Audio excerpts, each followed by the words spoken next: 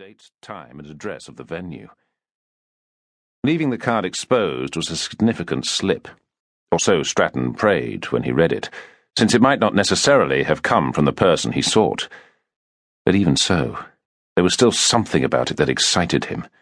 His instincts had tingled, and even though there was an element of unavoidable doubt, he was as undeterred as a heat-seeking missile homing in on its prey. At worst, it might lead to another clue.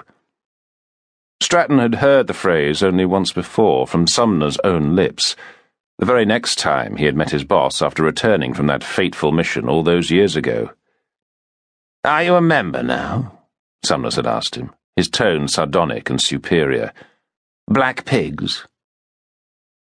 Stratton was in no mood for one of Sumner's characteristic petty jibes, but he did his utmost to disguise his feelings. He felt filled with hate. He was desperate for retribution, and Sumner's represented his only chance of ever finding the elusive agent. If Sumner's had had the slightest idea what had gone wrong on that operation, he would have clammed up about the subject. But it was clear from his light-hearted reference to the man who had masterminded the task that he knew nothing about what had happened. And as long as Sumner's was not suspicious, his guard on the subject would be low. The SIS officer was, by nature and vocation, a very secretive man. "What's the Black Pigs Association?" Stratton had asked. "It's the nickname of a certain group of CIA operatives and their select foreign allies," Summers had replied, pausing to allow the inference to sink in that he was one of such select individuals. Men from a certain era who were involved in certain unmentionable things in certain places. "But if he didn't tell you about that, then you weren't invited to join," he added smugly. Stratton left it at that. Sumner's was not the type to elaborate any further once he had finished with the subject, and any attempt to get him to open up more would only arouse his suspicions. Stratton would not risk that. It had taken several years, but Stratton's patience had paid off eventually. He was well aware that his target might not even be at the gathering, but the point was that he could be. Stratton would not miss the opportunity, because one might never pass his way again. The date gave him a few weeks to organize the task and secure the necessary equipment, which was minimal and uncomplicated to acquire. He could plan practically the entire operation from the UK using satellite imagery and the internet. 18 hours before the hit, Stratton boarded a flight, arrived in Washington, D.C., picked up the car and equipment, carried out a detailed reconnaissance of the target location, and with time to spare sat back to gather his thoughts and imagine the moment he had been waiting for so long.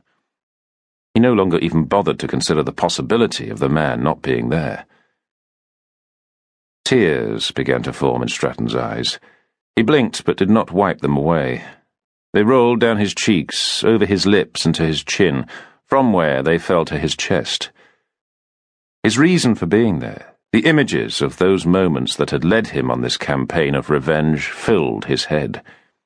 It seemed as if the execution of the plan had reopened the wounds of that day, the last time he had cried for her.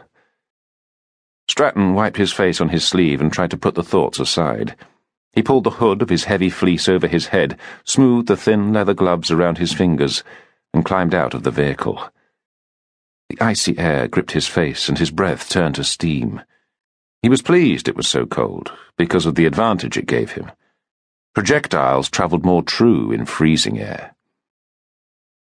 He walked around to the boot of the hire car, took out a backpack, which he placed over a shoulder, hit the remote that secured the car's doors, and made his way along the street, head down in case there were any CCTV cameras. He turned the corner and walked along a busy road, which he cut across to enter a dark alleyway dividing the block. He weaved around overflowing garbage dumpsters and bags of trash, scattering foraging vermin that had been taken by surprise at his silent approach.